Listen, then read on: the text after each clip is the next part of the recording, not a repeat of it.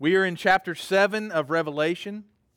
The sermon series is entitled The Unveiling, and this morning's message is simply entitled The 144,000. Now, last week we ended at an interesting spot. We saw where John was receiving the vision of the seals being broken on the scroll, and there are 7 seals on this scroll, and just as a reminder, this scroll that was handed to Christ by God, this scroll contains basically all of redemptive history, every bit of redemptive history. And the only one worthy of opening the scroll is the Lamb of God. That's what we found out. That Christ is the Lion of Judah, that's what John heard, that Jesus is the Lion of Judah, and then he sees a lamb in front of him as though he had been slain. And this lamb reaches out to God on his throne and receives the scroll, and only he is worthy. And the reason he is worthy is because he was slain, that his blood was utilized for the washing, for the cleansing of all sin. And so then last week we spoke about these seals being broken, and we talked about the 4 horsemen that were coming, and we talked about what those meant, the white horse and the red horse and the black horse and the pale horse, and we talked all about that. And then we run up against this 6th seal, and I want to read that because the 6th seal is sort of the culmination of all history, where God is finally pouring out the remaining wrath down on the earth. And what we discussed is that these seals are the tribulation. They are the tribulation, and that the church has not been removed from the tribulation. So there are many that believe that the church will be removed from the period of tribulation before the tribulation occurs. And that's not what we see in Scripture. What we see in Scripture is that the tribulation is going to occur, and the church is going to endure that tribulation, that they're going to be there during that tribulation period. And then we land on verse 12 of chapter 6, and I just want to read that to you all. You don't have to flip there, but I just want to remind you of what it says because it matters for what we're going to be reading today. So it says, "When he opened the 6th seal, I looked, and behold, there was a great earthquake, and the sun became black as sackcloth, and the full moon became like blood, and the stars of the sky fell to the earth as the fig tree sheds its winter fruit when shaken by a gale. And the sky vanished like a scroll that is being rolled up, and every mountain and island was removed from its place. Then the kings of the earth, and the great ones, and the generals, and the rich, and the powerful, and everyone, slave and free, hid themselves in the caves and among the rocks of the mountains, calling to the mountains and the rocks, 'Fall on us and hide us from the face of him who is seated on the throne and from the wrath of the Lamb, for the great day of their wrath has come, and who can stand?'" That's their question. Who can stand and face this wrath that is coming on us, that is coming from God on his throne and from the Lamb of God, from Christ, that is pouring out that wrath? Now, this is the culmination of history. What I will say is that this has not happened yet, all right? This is something that Christ prophesied about in chapter 24 of Matthew, and this is also a passage that is torn out of context often. You all might remember that fantastic blood moon that we saw about a year ago, maybe 2 years ago, that eclipse that occurred. And when you looked up in the sky, the moon just looked bright red. And I'm a photographer, and so I got out there. I think it was probably around midnight or something like that. I got my camera all set up and just got this beautiful picture of the eclipse. And the moon was just red as could be. And I remember that during that time and leading up that time, I saw so many posts and articles written saying the time is nigh, the time is nigh. Because instead of saying near, you say nigh, because it's much more impactful, okay? It sounds much more important, right? And so the time is nigh, the Lord is coming. And every time there is a meteor shower, there's a meteor shower coming here tonight, I believe, if I'm not mistaken. And I guarantee you there are going to be people, watch, the Lord might be riding on one of those meteors, like he's Silver Surfer or something, folks, okay? Folks, that is a misreading of this text. That's a misreading of this text. That's not what's happening here. What's happening in this passage is the sixth seal that the Lamb of God is opening, and that is going to be the culmination of history. Now, do earthquakes and pestilence and those blood moons and the meteors and all that, do they hint at this sixth seal? I would say yeah. Yeah, they do. They're a foreshadowing of what is coming, but they are not the sixth seal. Okay? What we're going to find is that this event is going to be so dramatic that everyone living in pride and arrogance and greed and all these individuals in power who have rejected Christ for so long are now going to be cowering under the mountains and behind boulders, and they're going to say, "Hide us from the wrath of God." Nobody's doing that at this time. But it will happen. Every knee will bow, and every tongue will confess that Christ is Lord. That will happen. It isn't happening just yet. But the question remains that they are asking at this time, "Fall on us and hide us from the face of him who is seated on the throne and from the wrath of the Lamb, for the great day of their wrath has come, and who can stand?" That's what we're going to find out in chapter 7. Who can actually stand? So would you bow and pray with me as I pray for the reading of our word this morning and for the preaching of our word. Father in heaven, we ask that you would be with us this morning as we read through this text, that we try to understand it and discern it, Lord, that we wouldn't misunderstand it, misapply it, read it out of context, and read our own meaning into this text, but that we would take it as it is and do our best through the working of the Holy Spirit in us to understand it so that it would cause us to worship, Father. It would lead us to worship. It would lead us to greater faithfulness and greater commitment, Lord. We love you, and it's in Christ's name we pray. Amen. Now, this text is probably, I would say, in the top 3 texts in Revelation that is ripped out of context and misunderstood. Jehovah's Witnesses have used this text and built much of their theology around this text by misapplying it. There are others that read this text and completely just twist it and turn it on its head. And so what I'm hoping to do this morning is help us understand what God is revealing, what Christ is revealing to John and hence revealing to us, so that we'd better understand it and know that this has implications for us as believers here in 2021. So what I want to do is, instead of reading the entire passage, I'm going to do what we've done in the past in the chapters, and I'm just going to read and explain as I go, okay? And I'm going to sort of make commentary, and I'm going to bring out some of the misunderstandings, and I'm going to try to explain that in a way that where we can all grasp it. Does that sound good? Okay, so if you'll just follow along with me in chapter 7, that'd be great. So John writes, "After this I saw 4 angels standing at the 4 corners of the earth, holding back the 4 winds of the earth, that no wind might blow on earth or sea or against any tree." Now remember, John is still in the Spirit, if you will. This is still a vision that's been revealed to him, and he's now seeing these 4 angels basically holding things back, right? Now, the 4 corners of the earth, that is common language that basically means the whole earth, okay? Now, these angels are working under the sovereignty of God. So whatever they are doing by the power of God. And what's happened, and what's going on here is they have been instructed to hold everything back. God controls everything. We see this in the gospel where Christ controls the wind. I mean, just stop and the wind stops. Blow and the wind blows. Move and things move. God controls everything, absolutely everything.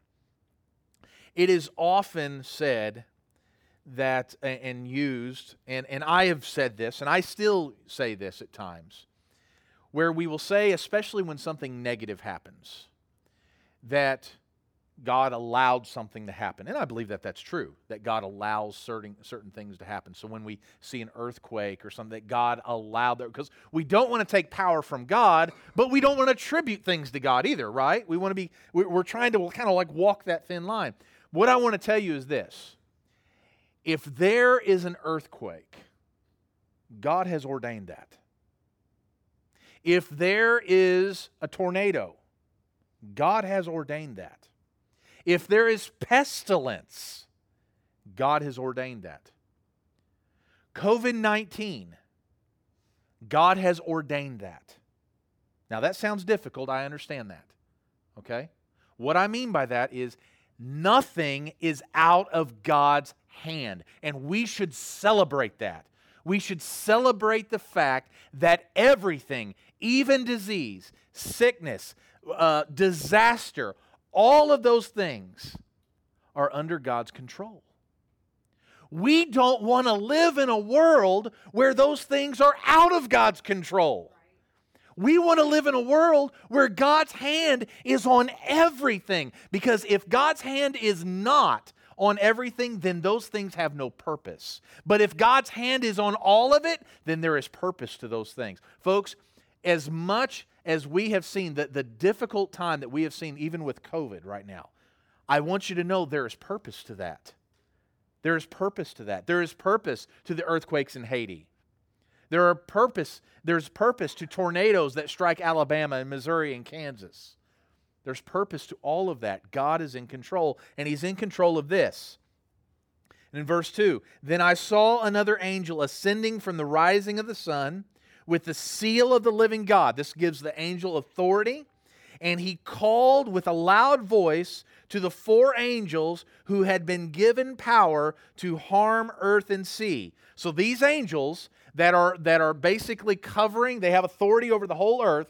They have been given the power to destroy everything. They have been given the power of accomplishing what is in the 6th seal.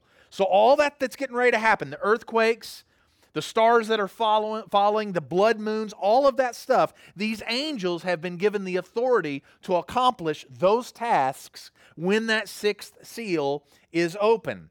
However, this one angel says this, in verse 3, do not harm the earth or the sea or the trees until we have sealed the servants of our God on their foreheads. Now, this harkens back. There's another word for you, hearken. All right, this goes back all the way to Ezekiel chapter 9. In Ezekiel chapter 9, we have testimony. Now remember, much of Revelation is recapitulations of what's happening in the Old Testament, in Daniel, in Isaiah, in Ezekiel, and some of the minor prophets as well. In Ezekiel 9, what we see is that there were seals that were going to be placed on the foreheads of individuals who were not idolaters. So they were going to go through Jerusalem, and anyone who was not an idolater was going to get a seal on their forehead, the seal, and individuals who were not sealed would be destroyed because they fell into idolatry. That's what this passage is referencing, okay? It's an allusion to that passage. And so what the angel is saying to these 4 destructive angels is, you are going to get the opportunity to fulfill the 6th seal, but we want you to wait until all the people of God have been sealed. Now, what is that? Now, if you've read Revelation, you know that we're getting ready to get to a part where there's going to be the mark of the beast, right? Or if we could say the seal of Satan, all right? We're going to talk more about this, but what you're going to see is that Satan likes to take things that God does and he distorts them. He creates parodies of what God does. They look similar to what God does, but they are not even close to what God does. And so whereas God seals His people by the power of the Holy Spirit, Satan is going to mark his individuals with the mark of the beast. Believers have the mark of Christ. Unbelievers will have the mark of Satan. Now, this is a symbolic marking. Okay? A symbolic marking. I do not read this or take this to be that we're going to have a bunch of believers with special marks on their forehead. And why don't I believe that? We have Christians here this morning. I'm a believer.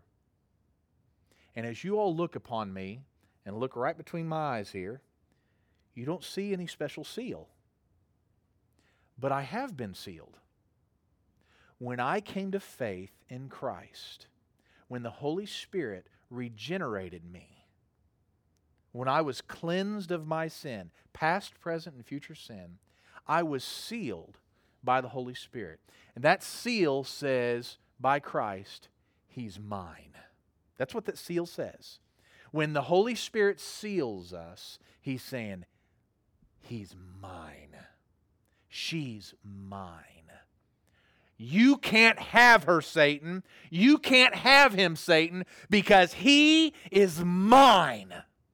Isn't that a beautiful thing? We're sealed by the Holy Spirit.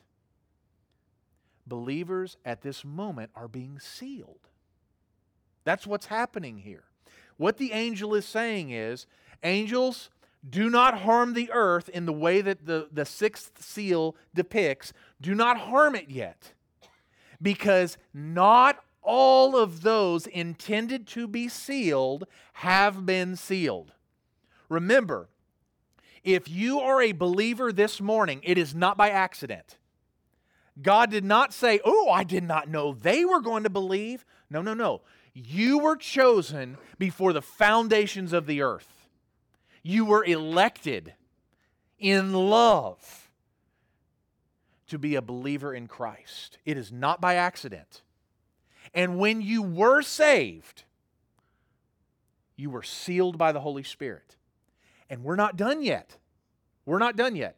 How do I know we're not done yet? Because this stuff hasn't happened yet. So that should give us motivation to go out and share the gospel, because there are still sheep out there that are part of this fold, but they have not believed yet, but they will believe. And it is our task to go share the gospel. Whether we are in high school, whether we're in college, whether we're in the workforce, whether we're retired, no matter what our age, it is our task to go and share the gospel so that the sheep who are lost will be found, so that they might be sealed for the day that is coming. Do not harm the earth or the sea or the trees until we have sealed the servants of our God on their foreheads. And I heard the number of the sealed, 144,000. Sealed, now I want you to hear this, from every tribe of the sons of Israel. Now before I read that, we're going to read 12 different tribes. And many individuals, if you have read or listened to the Left Behind series, you know that those authors, there's a fancy name for them. They're called dispensationalists, all right? And I'm not going to go into what that means. That's beyond this message. But all I will tell you is they believe that that is a special remnant of Jewish people who will come to faith in Christ. That the church has been raptured, and that these future believers exist, and that they're going to be saved, and that's who this represents. I don't believe that's what this text reads, and I'm going to explain that. So let's go ahead and read this. I heard the number of the sealed, 144,000, sealed from every tribe of the sons of Israel. 12,000 from the tribe of Judah were sealed, 12,000 from the tribe of Reuben, 12,000 from the tribe of Gad, 12,000 from the tribe of Asher, 12,000 from the tribe of Naphtali, 12,000 from the tribe of Manasseh, 12,000 from the tribe of Simeon, 12,000 from the tribe of Levi, 12,000 from the tribe of Issachar, 12,000 from the tribe of Zebulun, 12,000 from the tribe of Joseph, and 12,000 from the tribe of Benjamin were sealed. Now, if you're like me, you see those, and you kind of just skip over those. Can there really be, okay, so it's 12 tribes. Is there any significance to this? There's absolute significance. Now, here's what I believe and what others believe. And by the way, I've checked multiple commentaries about this, and they say nearly the exact same thing. is that this 144,000 number is a symbolic number of all the people who have or who will be saved. Not just Jews, but also Gentiles, you and I. Okay? Let me give you a few reasons why they believe that and I agree with that. All right? That I'm comfortable saying that I believe that too. Here's why. First of all, 144,000, that's a really specific number. It's an odd number, right? Well, remember, numbers in apocalyptic literature have meaning. Rarely are those numbers meant to be taken literal in apocalyptic literature. Okay? Now, in the Gospels and epistles, yeah, when it says there are 12 disciples, we should say, yeah, there's 12 disciples. But this 144,000 just seems really odd, right?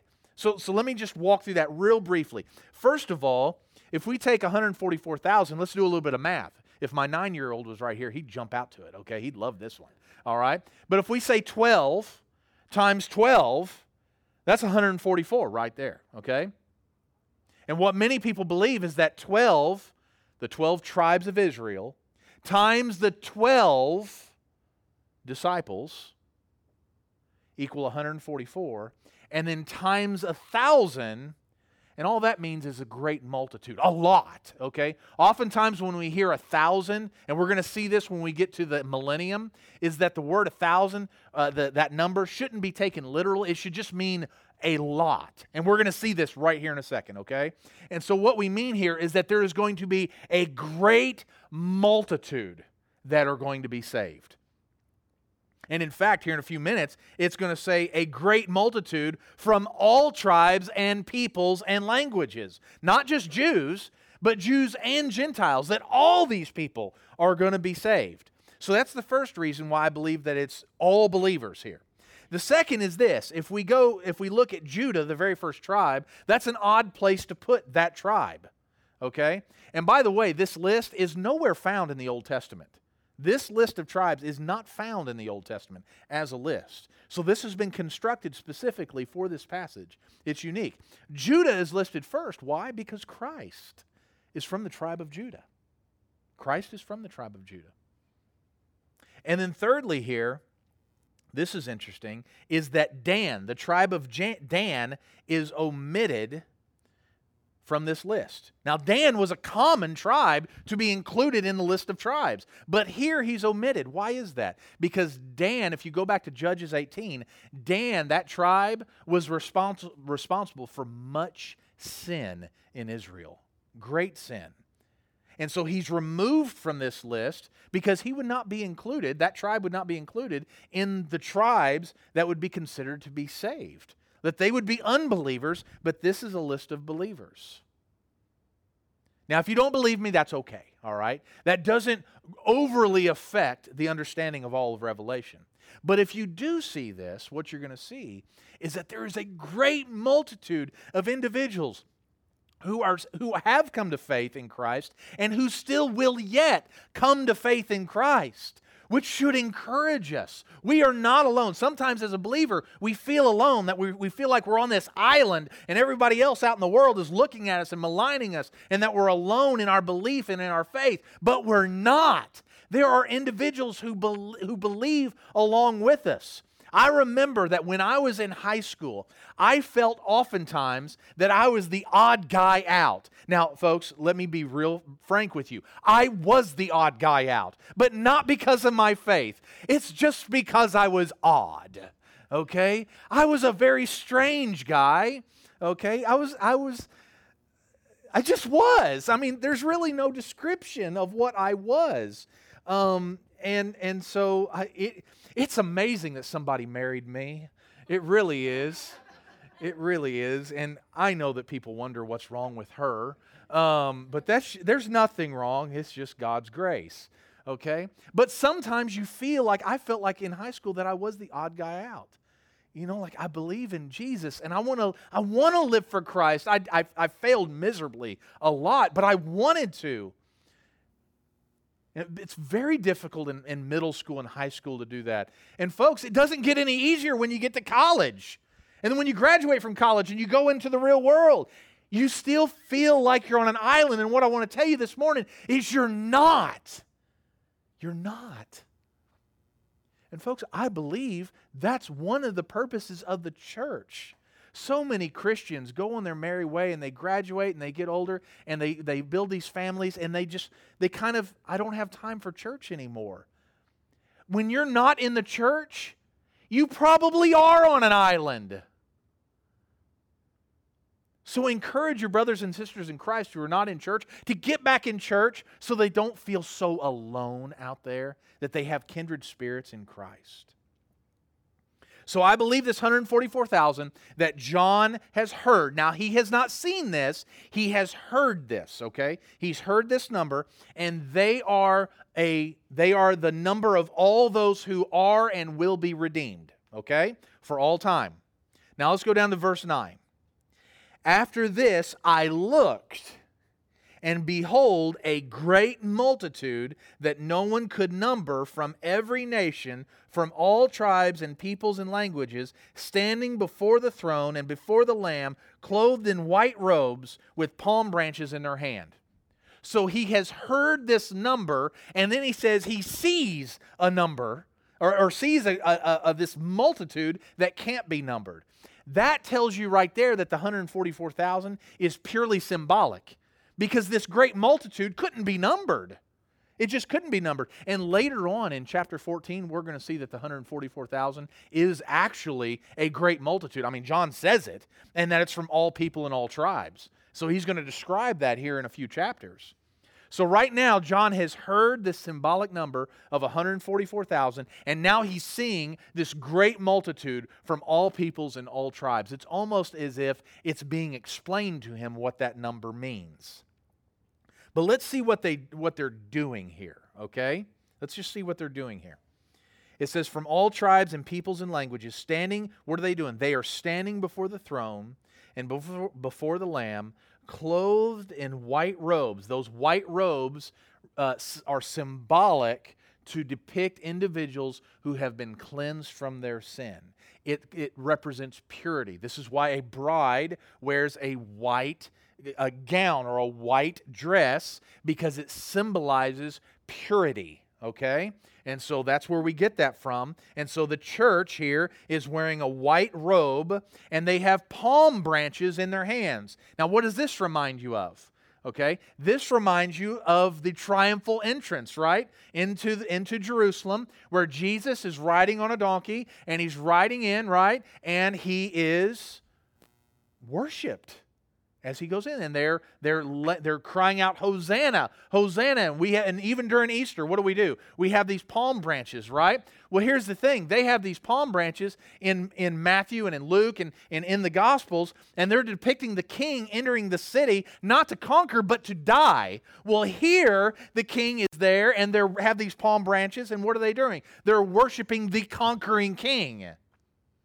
So in the gospel, he conquers through the cross, and here, he's just conquering.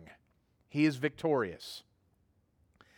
It says, the palm branches were in their hands, and crying out with a loud voice, salvation belongs to our God, who sits on the throne, and around the elders, who sits on the throne, and to the Lamb.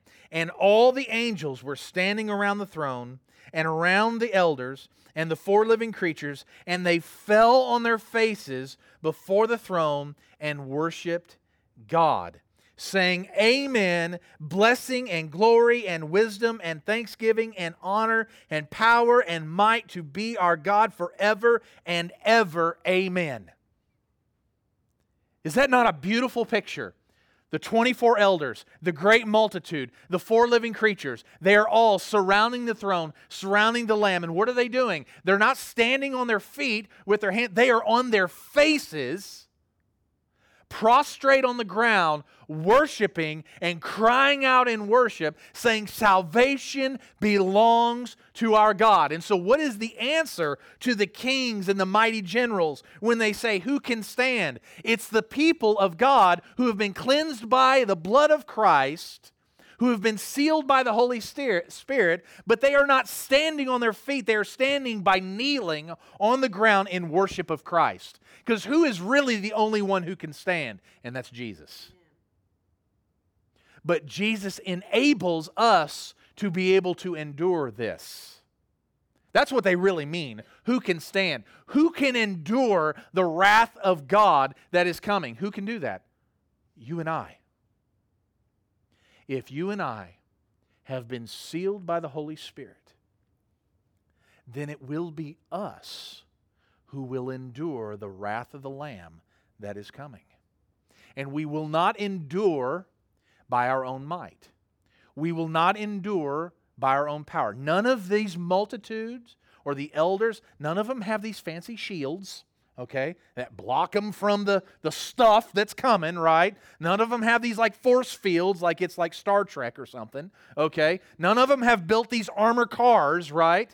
Folks, I'm going to tell you, no armored tank, no car, no castle, none of those things are going to protect you from the wrath of God that is coming. What is the only thing that protects us from the wrath of the Lamb? It is the seal of God. It's the seal of Christ. That's it. That's it. We don't need anything else. We don't need anything else. All we need is Jesus. Salvation belongs to our God who sits on the throne and to the Lamb.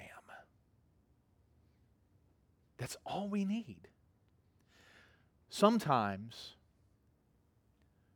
we make it out to be that in order to walk faithfully with Christ, that we need Jesus and all this other stuff that we would add to it. That we need the gospel, but we need all this other stuff that we bring to the table, right?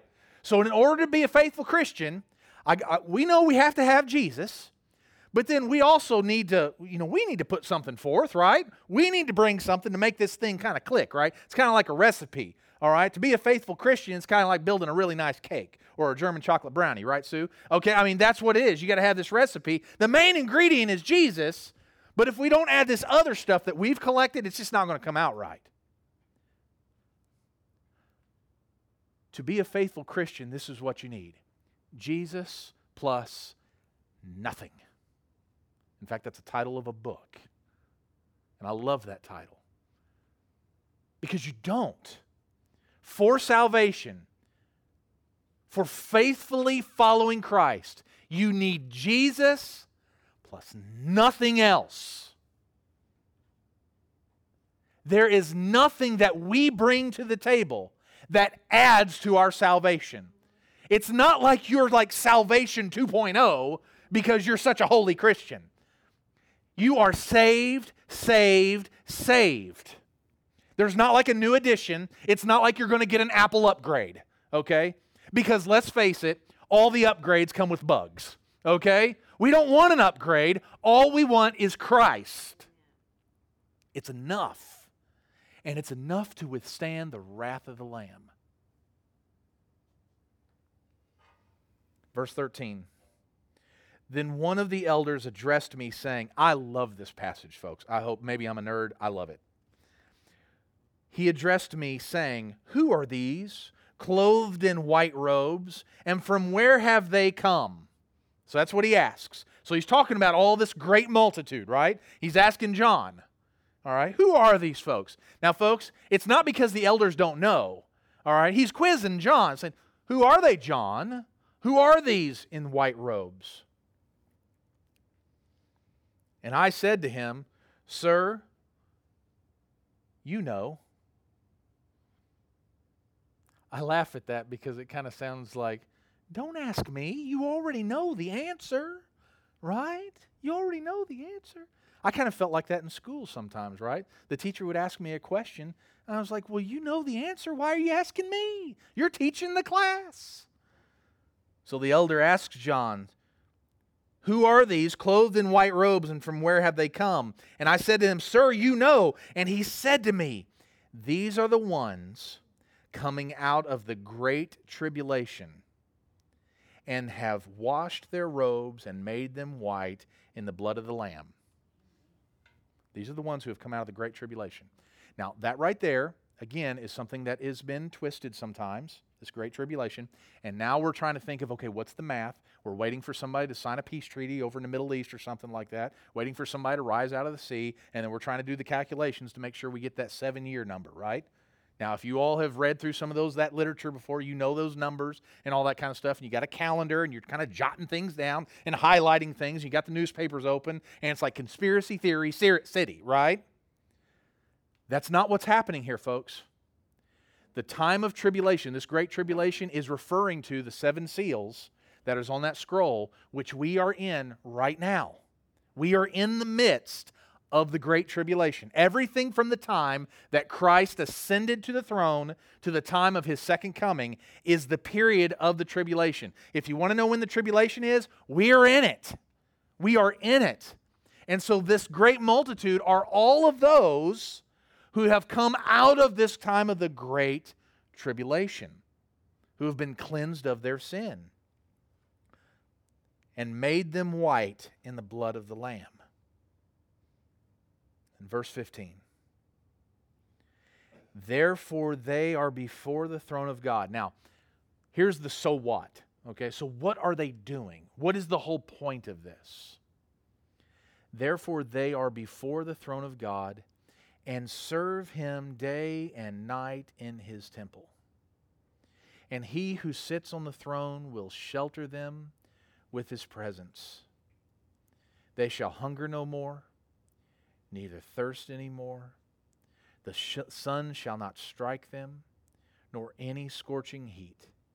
For the Lamb in the midst of the throne will be their shepherd, and He will guide them to springs of living water, and God will wipe away every tear from their eyes. What are you enduring during this time of tribulation right now? What heartache, what pain, what struggles, what difficulties? Because whatever you are enduring now, if you are sealed by the Holy Spirit, there will come a time, sooner than later, I believe,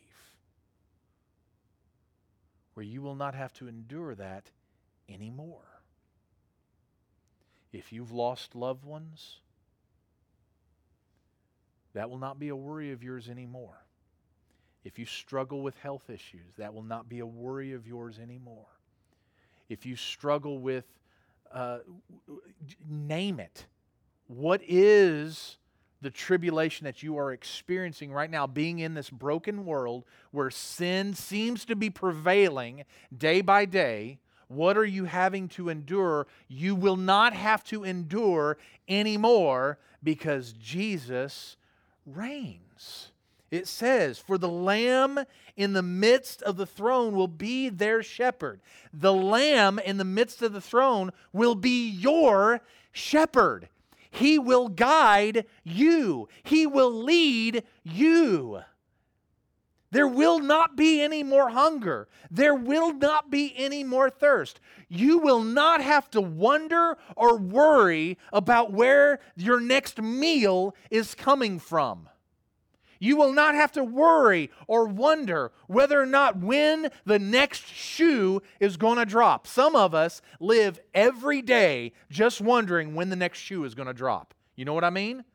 You just wonder about that. Like, when's it going to drop? I know it's coming. That sense of dread, what I want to tell you is this.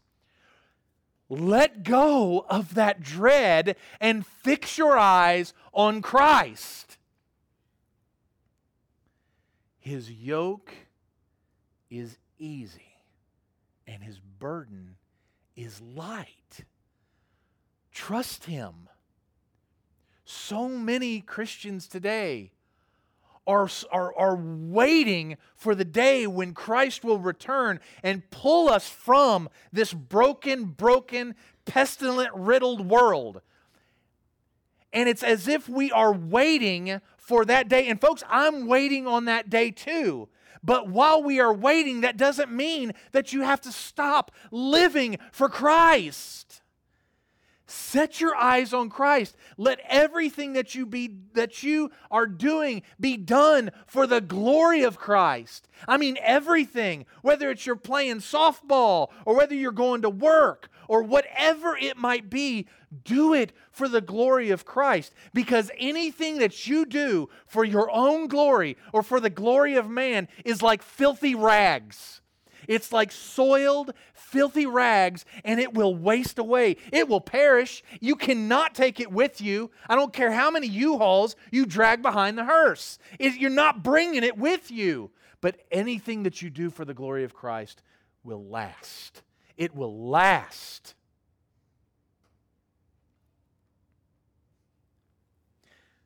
To close, I will just say this. You see this picture here of this great multitude before the Lamb, before God seated on His throne. And they are serving God. And they are worshiping God. And yesterday, as we were serving the Lord by serving Sue at her house, she kept saying, "Thank you, thank you, thank you." And I appreciate that. But at the same time, we were saying thank you to her for allowing us to come and do that, because it's a pleasure to serve. It was hard work. There was hard work being done yesterday, but it was a joy.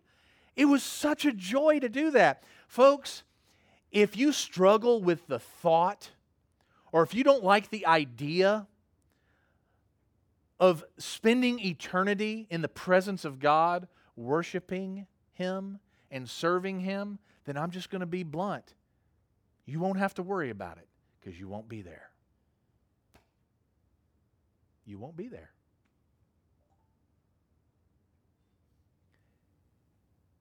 We need to check ourselves. This morning, are you confident that you have been sealed by the Holy Spirit? Are you confident that you've been sealed by the Holy Spirit? Are you confident that you will be standing in the presence of Christ? Are you confident that He is your Savior, that He is your Lord, that He is your shepherd? If you are not confident in that, if you are not sure of that, then you need to pray and say, "Jesus, give me the assurance that I have been saved." Get in your Bibles and read the Gospels. Read Romans, read Ephesians, and let the Holy Spirit just work on you. And here's what's going to happen, is that He is going to do one of two things. He is going to assure you of your salvation, or He is going to convict you of your sin so that you will believe. Are you saved this morning? Are you part of this great multitude? Or are you just playing a role? Christ came to save sinners.